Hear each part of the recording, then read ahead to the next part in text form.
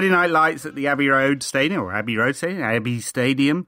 It wasn't very good. No, it wasn't. I'm not entirely convinced it was the football apocalypse, though.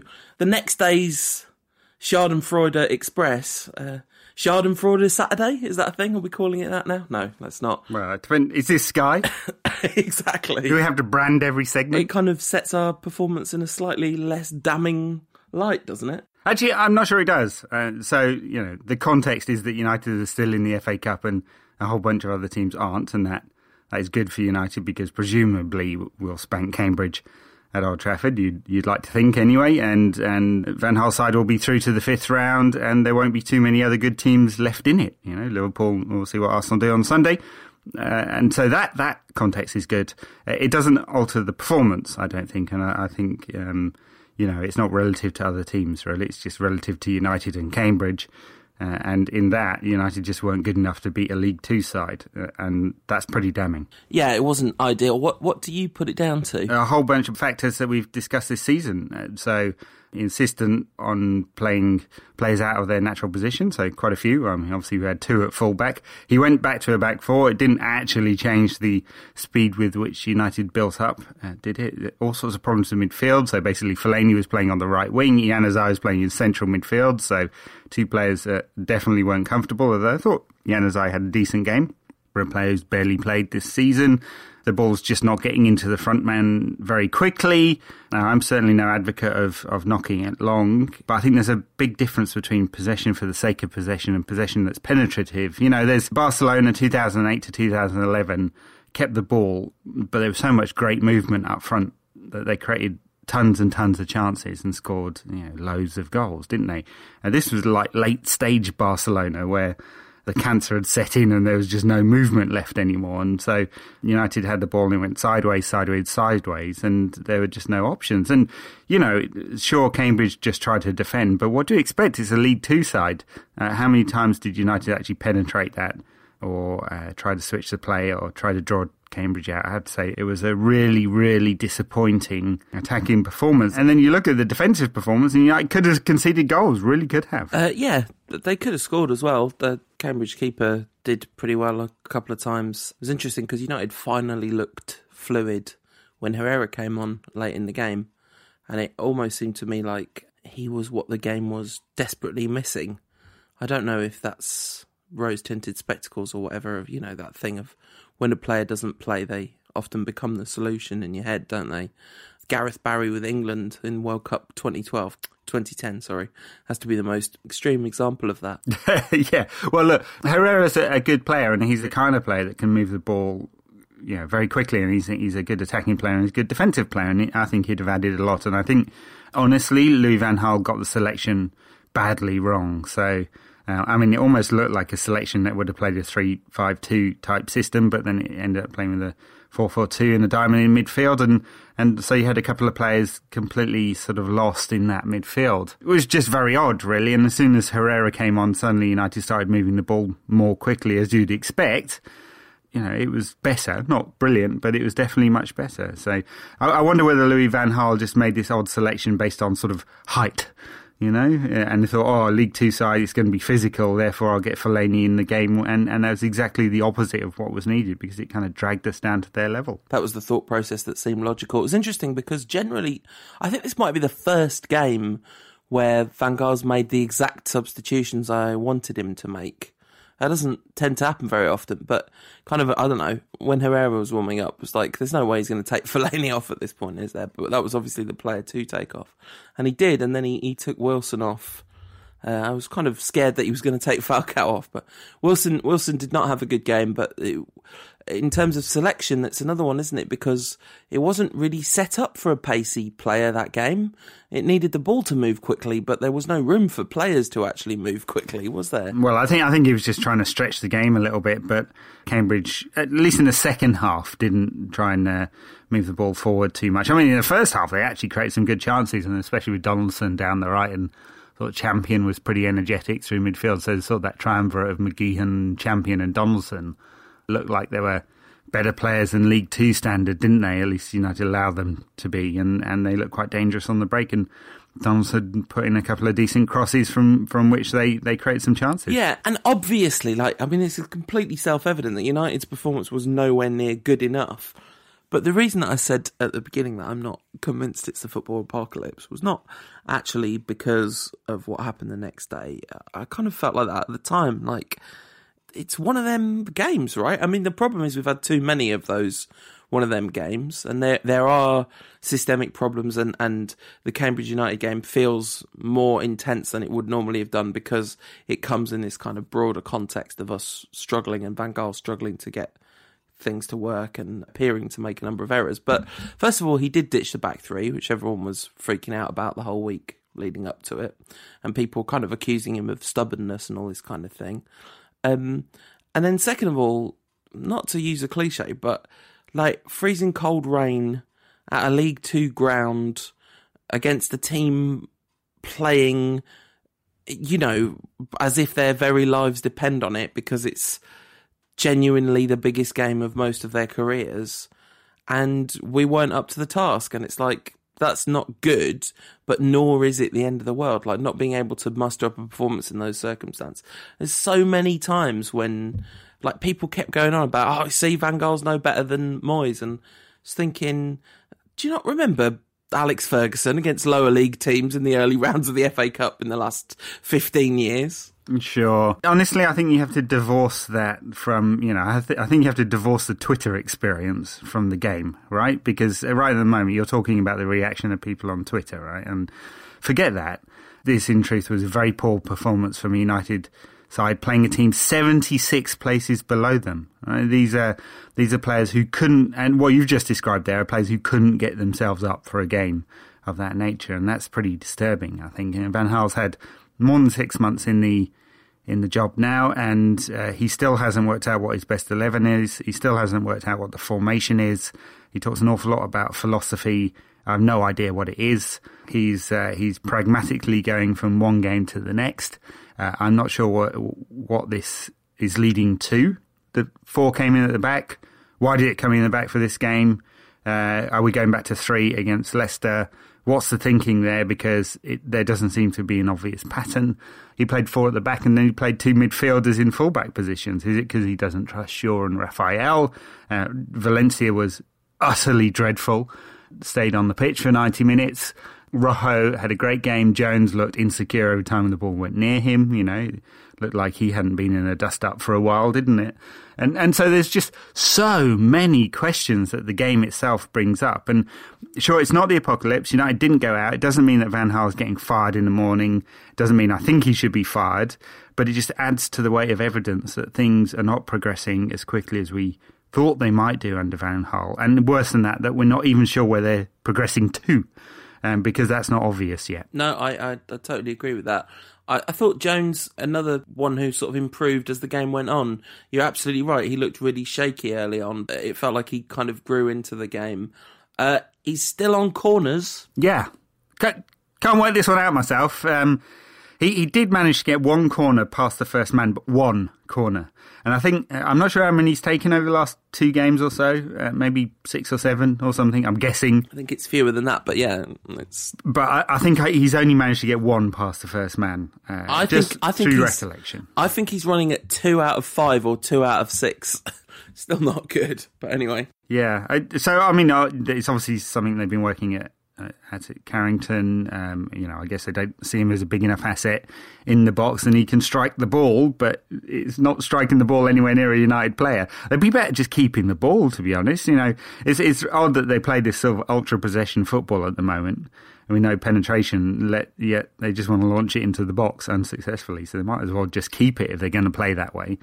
Honestly, coming back to this issue about what does the Cambridge United result kind of show? It shows that United desperately need to be able to find a new creative system because it's not working at the moment. And, Van Gaal was obviously talked about having a twitchy ass in his Friday press conference, and he's worried about playing in the back 4, and he's worried about United's defensive side of United's game, and that's fine. He's gone safety first this year because his goal is 4th place. 4th place is pretty anxious, I'd say, because United could end up playing a German or Spanish side in that qualifying game.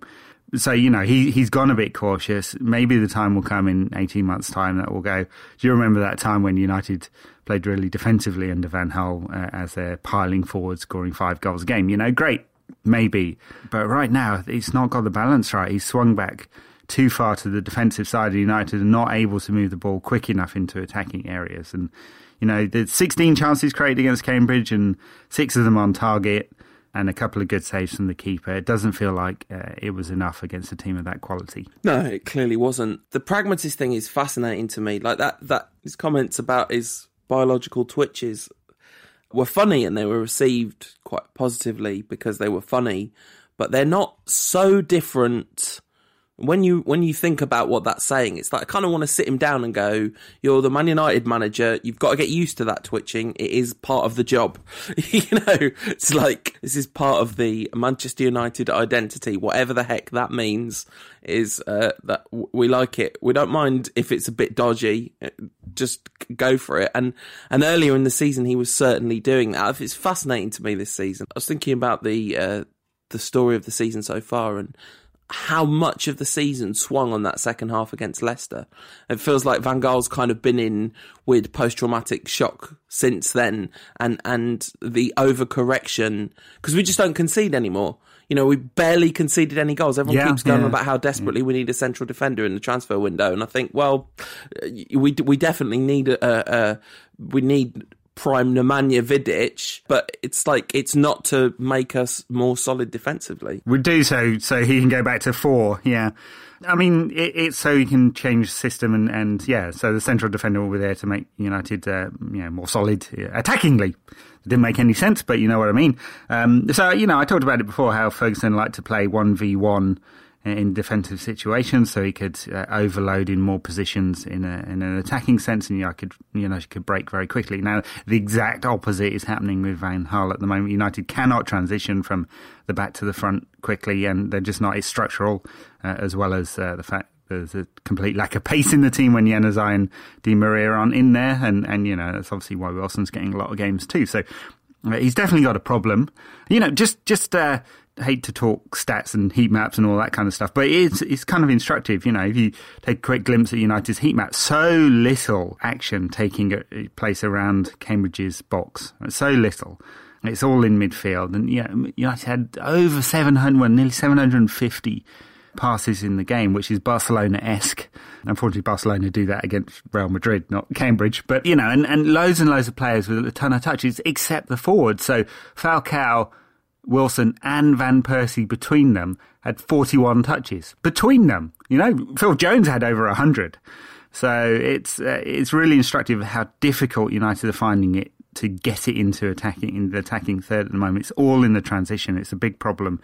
And it feels at the moment like Van Gaal is just hoping it's going to fix itself. So my question at this point is, structurally, why is that happening? Why is it that, okay, in this game Mata didn't play, but, this is not particularly out of the norm for what United have been like. But why can't, say even in this game, Di Maria and Januzaj and Michael Carrick get the ball to the forwards? What's going on that's stopping that happening? Well, it's all central. So they've got 50% less players in wide areas.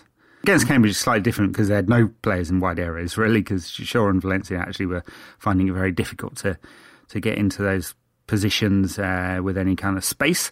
But for the most part, when United are playing 3-4-1-2, it's all very central. There's only 2 players in wide areas, so 50% less options to stretch the play, and that's all a bit predictable. And, when they're playing Van Persie and Falcao up front, with Rooney in behind, there's very little pace too. So one stat this week that had a list of the fastest players in the Premiership, and Antonio Valencia was top and Wayne Rooney was about 5th, and I was like, really? At some point, Wayne Rooney had clocked like 30 kilometres an hour or something at some point. It was probably when he was chasing a left-back and or chasing back in left back to make a tackle so he could get a few cheers, because it's definitely not in an attacking sense. So, random Rooney dig there. He didn't even play against Cambridge. He's still got still find a way to have a go at him. But there's just no pace, right? So it's not as if United are going to knock it over the top. It's impossible to do that. So it's all into feet and it's all very central. So I think it's pretty easy for teams to defend against. And it's predictable in a way that Moyes' teams were predictable, but of course, Moyes' teams were predictable because they always chucked it out wide and it always launched it into the box. So this one is always into feet, it's always short, it's always the same pace, one-paced, and it's always through the middle. And that just makes United very predictable. And I think we'd benefit a lot. Systems are kind of by the by in a way, but I think we'd benefit a lot from going back to a 4 and having more players in attacking areas that can attack wide areas. So if they just went back to a sort of standard 4-2-3-1 and got the players to do it, we'd be able to get players into wide areas as well as centrally. And the worry for Van Gaal is I don't think he trusts Michael Carrick to cover the ground defensively in front of those two central defenders. So he sees United getting overloaded in that area. And that's why he wants, a player of a physical and defensive nature, Strootman's been mentioned loads of times, obviously, to come and do that job. There's a few things I think. The first thing I think is that one of the reasons we were so terrible against Cambridge is because with the way the system is, if the wide players aren't in form, we're bang in trouble. It is kind of, you were joking about it last week, but we've hugely missed Ashley Young because he was actually quite effective at moving the ball forward and changing the pace of the game. Valencia was so horrific against Cambridge. It's got to be one of his worst games for years, and there's been a few to choose from. It was really depressing. It's that sinking feeling every time he gets the ball of like, oh, this isn't going to be good, is it? One of them ones. Yeah, and he got the ball a lot. He had the ball an awful lot, and it came to nothing every single time. I just don't. I honestly, I like Antonio Valencia. He seems like a nice chap, and he's pretty wholehearted, and I don't know. There's nothing not to like, right? He's not like he's held the club to ransom twice over wages or anything like that. He could hardly do that given his performances. But we've had so long since he was a really effective player, just so long, and you just got to wonder what the point is. It's kind of hard because you see too many of those players underperforming, too many of those players who don't feel like they would be in the side if Van Gaal had any other choice. But yeah, he's just spent £150 million. So what's it going to take? Another £150 million to turn this into a side that's a winning side again? It doesn't seem quite right. It seems like Van Gaal should be able to get more out of these players. The other thing that I've been thinking about a lot is you just called it a 3-4-1-2, which is what it was earlier in the season.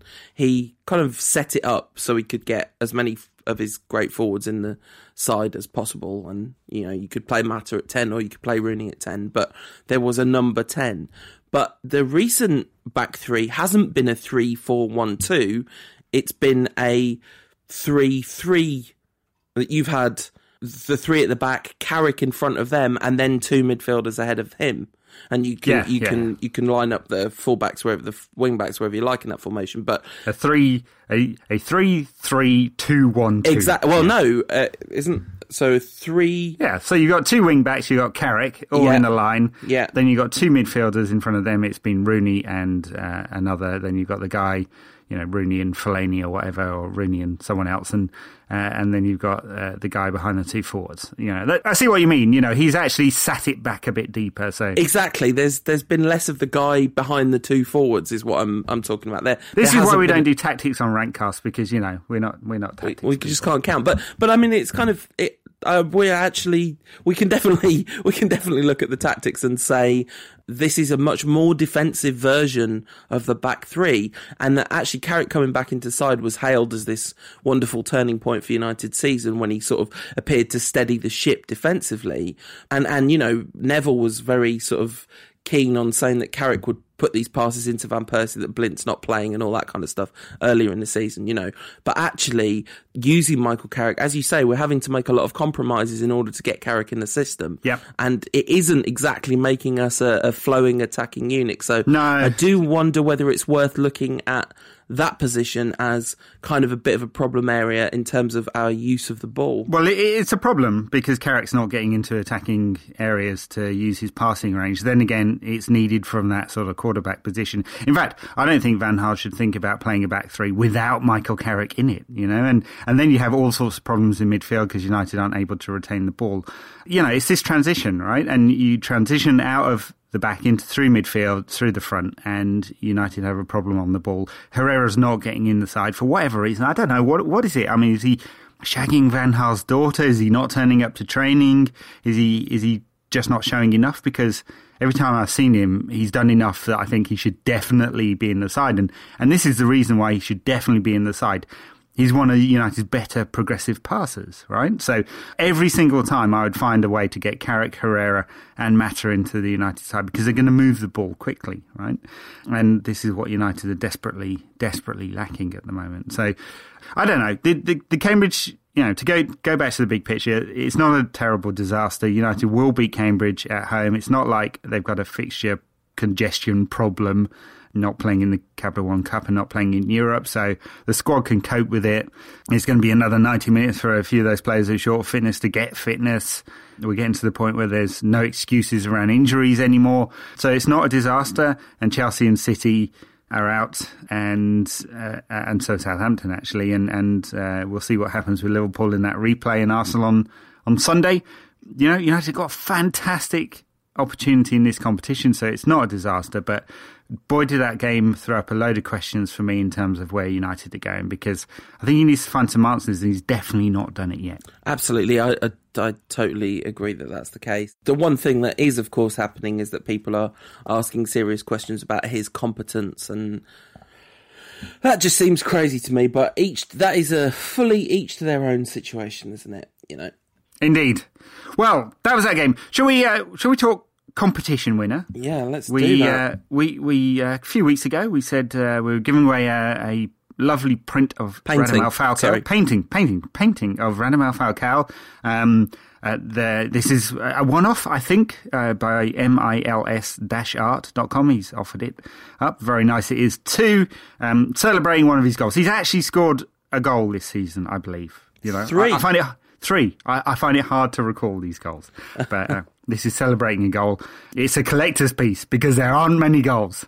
I remember it like it was, I remember each one like it was a newborn child because they're so incredibly precious. Okay. We'll remember these in 20 years. You remember when United spunk 6 million on that kid from Colombia?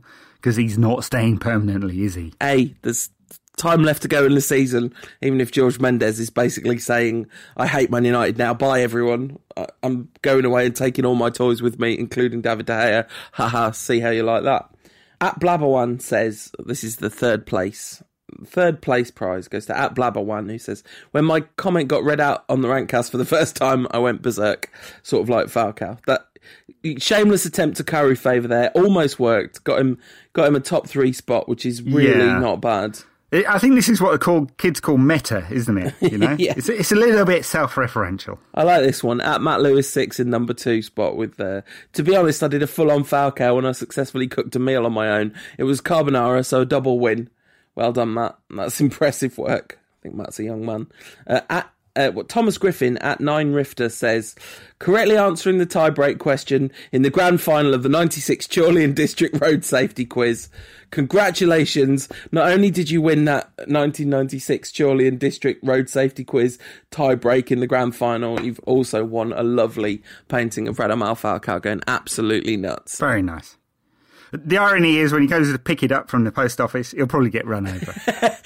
I'm joking. I hope I haven't jinxed you there, mate. Because, predictions on this show do come true. Yeah, we're famously accurate with our predictions on this show. So it's mils-art.com, and it's a beautiful website full of beautiful paintings. So if you didn't win the print, then well worth getting on there and seeing if you could pick yourself up something nice, because there's some lovely United themed stuff on there too. So, and thank you very much for the lovely competition prize. So, talking of the listeners and their input into the show, should we do some Twitter questions before we do some newsy type things? Let's go for it. At Nightwink99 says, Di Maria can't handle a cold, wet Friday night match at Cambridge. Does he have what it takes to succeed in England? Yes. Yeah, he has what it takes. I mean, I think there's more to come from him. There has to be more to come from him. £60 million, you know.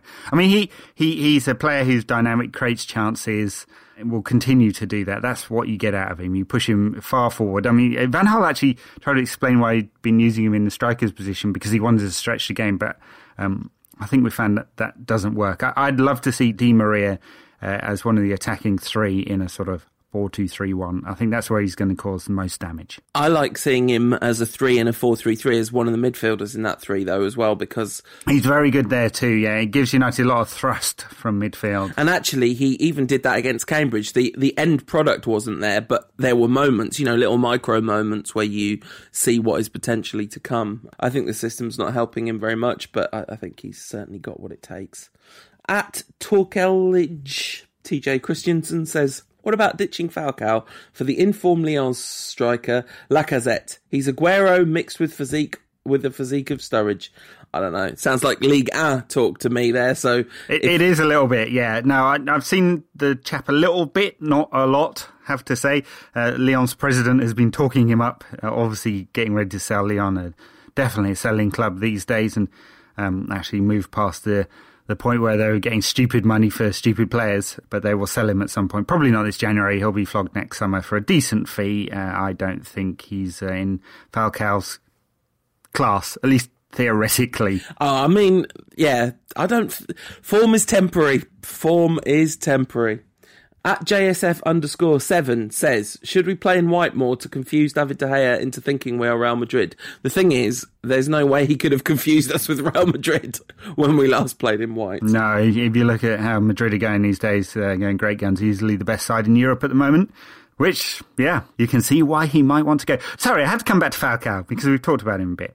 I'm going to go on the record. I think he's shot. I think this guy's gone. I think he will never be the player he once was. Doesn't mean he won't be a great player, but I don't think he'll ever be the player he once was. You know, the thing that, apart from the finishing, the outstanding finishing, which doesn't appear to be there at the moment, we'll just chalk that up to still being ring rusty 6 months into being at United. I think that explosive pace over 5 yards, he was never quick over 30, but he was over 5 to 10. It seems to have gone to me. So I don't think he'll ever be the player he once was. Okay. Talking of players who aren't what they once were, at Steuge says, what's your favourite Darren Fletcher moment during his United career? It looks like Darren Fletcher is going to be off to West Ham United, where I suspect he's not going to be able to do that great a job, but we'll see. Yeah, I don't know if there's any moments, but thinking about those Champions League semi-finals against Arsenal a little while back when he was absolutely outstanding before he got sent off. I think that was kind of peak Fletcher, wasn't it? Absolutely. Yeah, my favourite moment, I can't think of a specific turning point, but the gradual transition from a kind of frustrating joke where people used to call him Fergie's son and all that kind of stuff into proving himself as a very valuable member of United's squad. I think that was a pretty big deal, and some of United's fans could learn a bit of a lesson from that transition when it comes to patience with players. Well, there's patience and there's patience. Yeah, it took a very long time for Fletcher to become an important player. Of course, you know, Radishu, you used to call him the Scottish player, which was cruel but funny as well. Because you know, in his early years at United, he really wasn't at the same level as everyone else. He turned himself into a very effective sort of all-round defensive midfielder. Certainly not what he was when he was 16. He was definitely a more attacking player then. And, you know, he's had a very good career as a result. He's done very well to come back. I can't see him lasting at United beyond the summer. It seems like he might even go this winter with a few clubs apparently interested.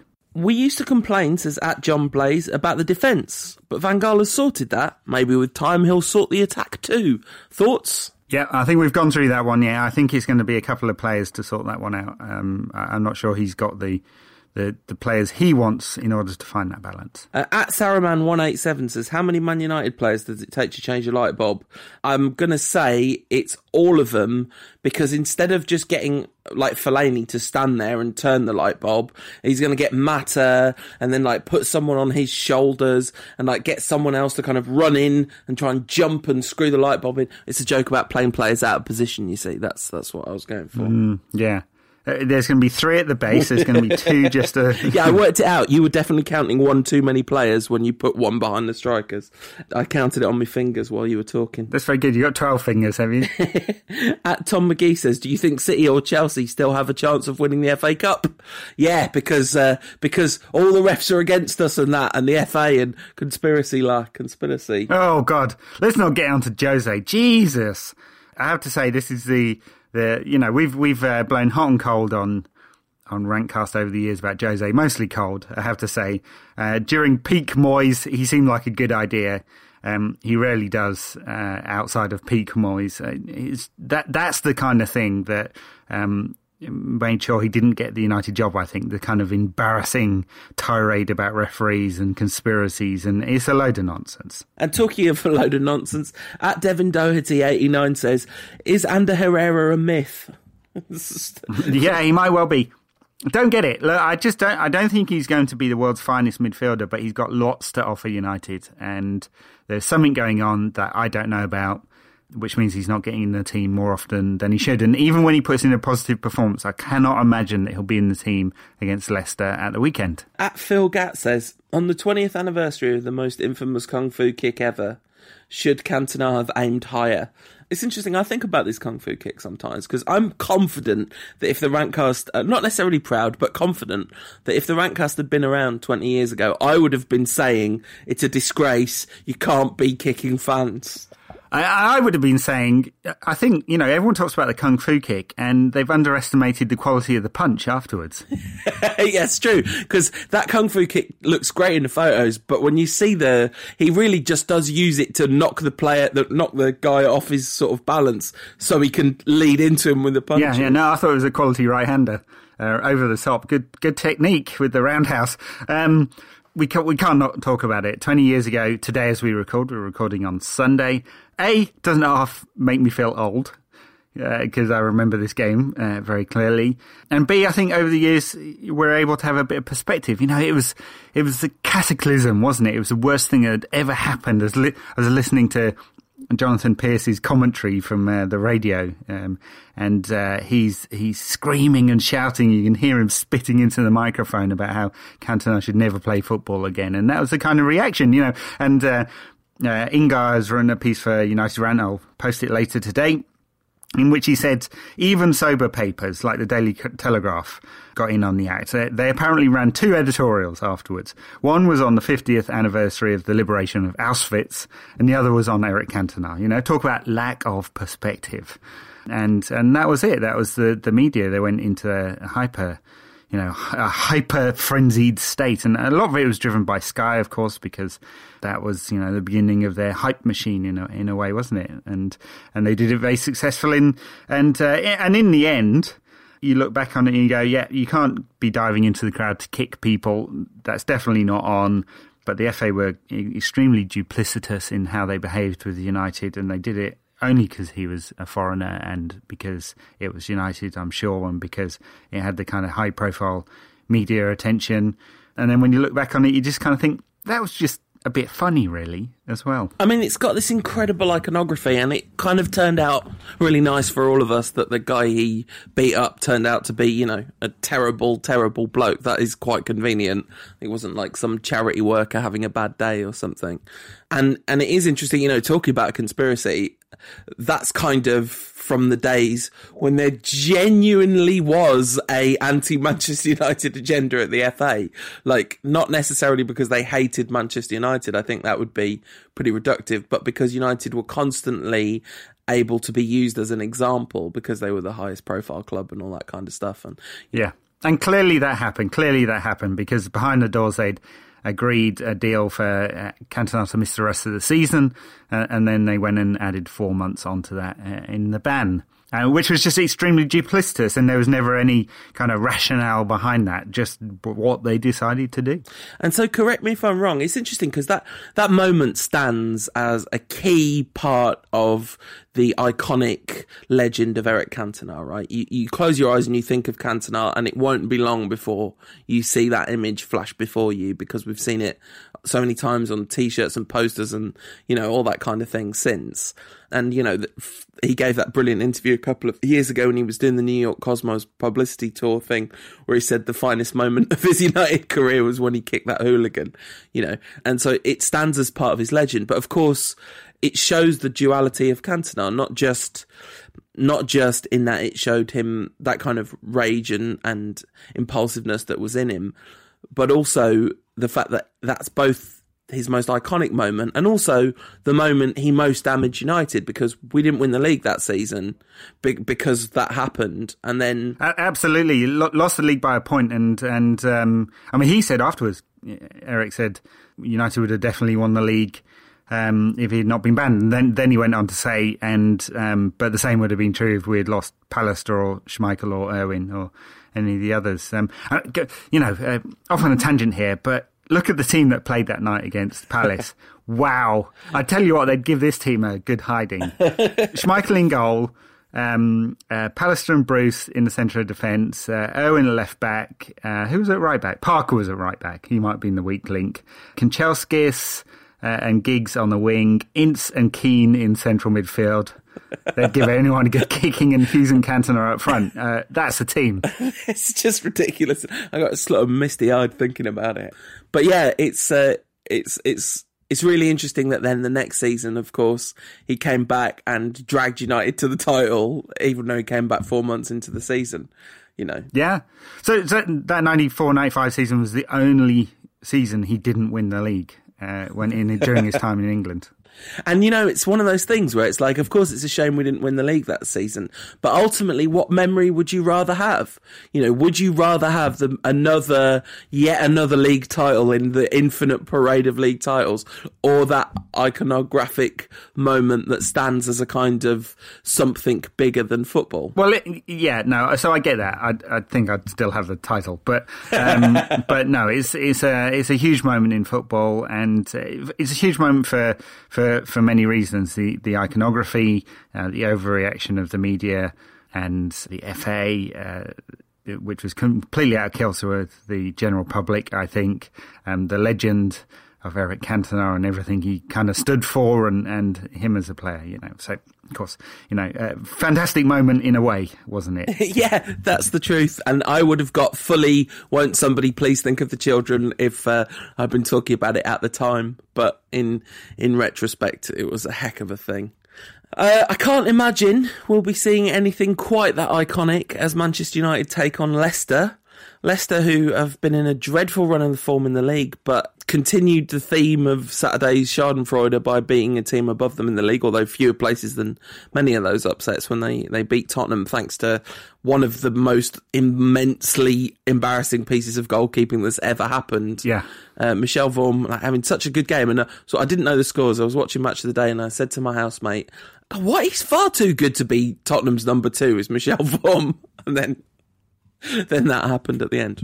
Yeah. Well, Leicester aren't in that bad a run of form, They've won 4 of the last 6. Oh, really? Just one defeat in 6, yeah. So, they beat Tottenham, they lost to Stoke, but they beat Villa and Newcastle and Hull and got a draw at Anfield. So. Okay, well, completely ignore everything I said. I don't know why I had that in my head, that they were still struggling. And they obviously had gone through a very poor patch of form, haven't they? But clearly come out the other side of it, and they've not got rid of Nigel Pearson, which they were talking about doing. Yeah, I mean, look, it's Leicester's a side of moderate resources, and they've come out from the Championship, and they've kind of patched the side together, haven't they? A mix of small purchases and freebies and most of the squad that was around in the Championship. So, I think they're about where you'd expect them to be.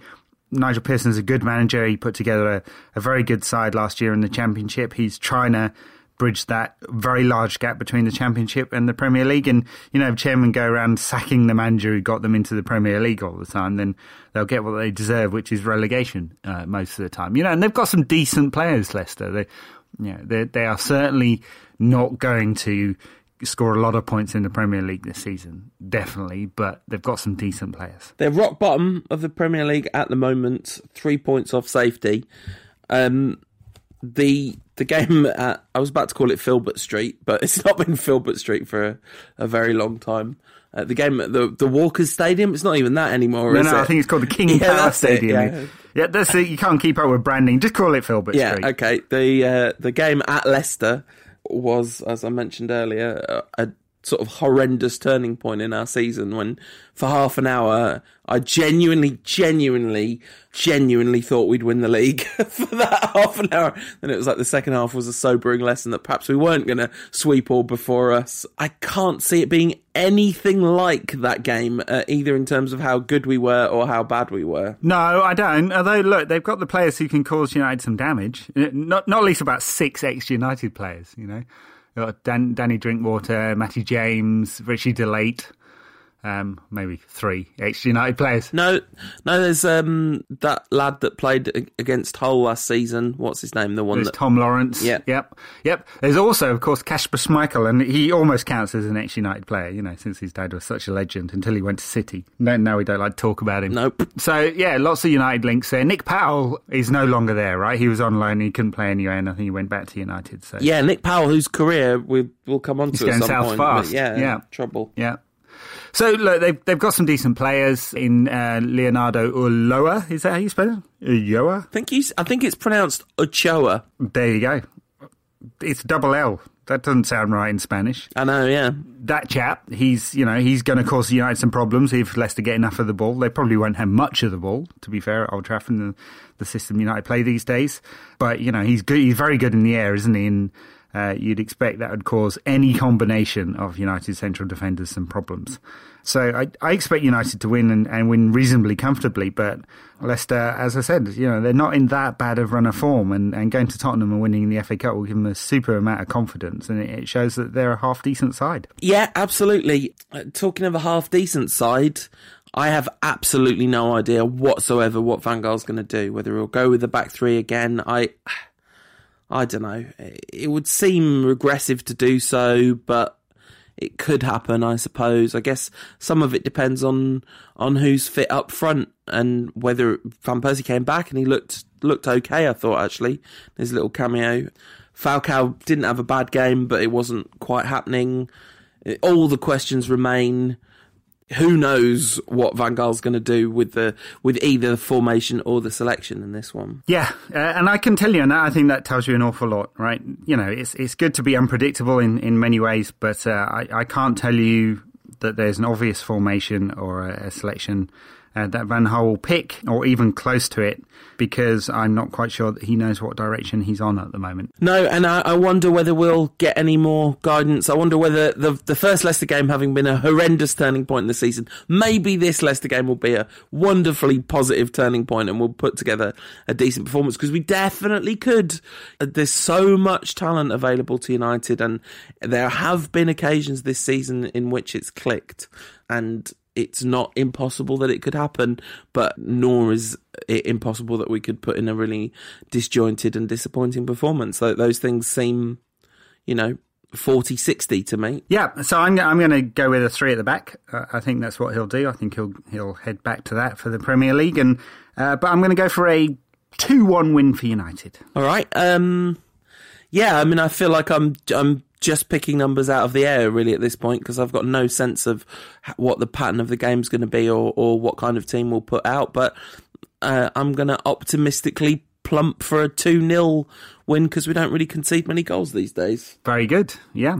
So thank you very much for listening to another episode of the Rantcast. We'll be back at, I was about to say the same time next week, but what I of course mean is some sort of vaguely similar time, depending on our schedules.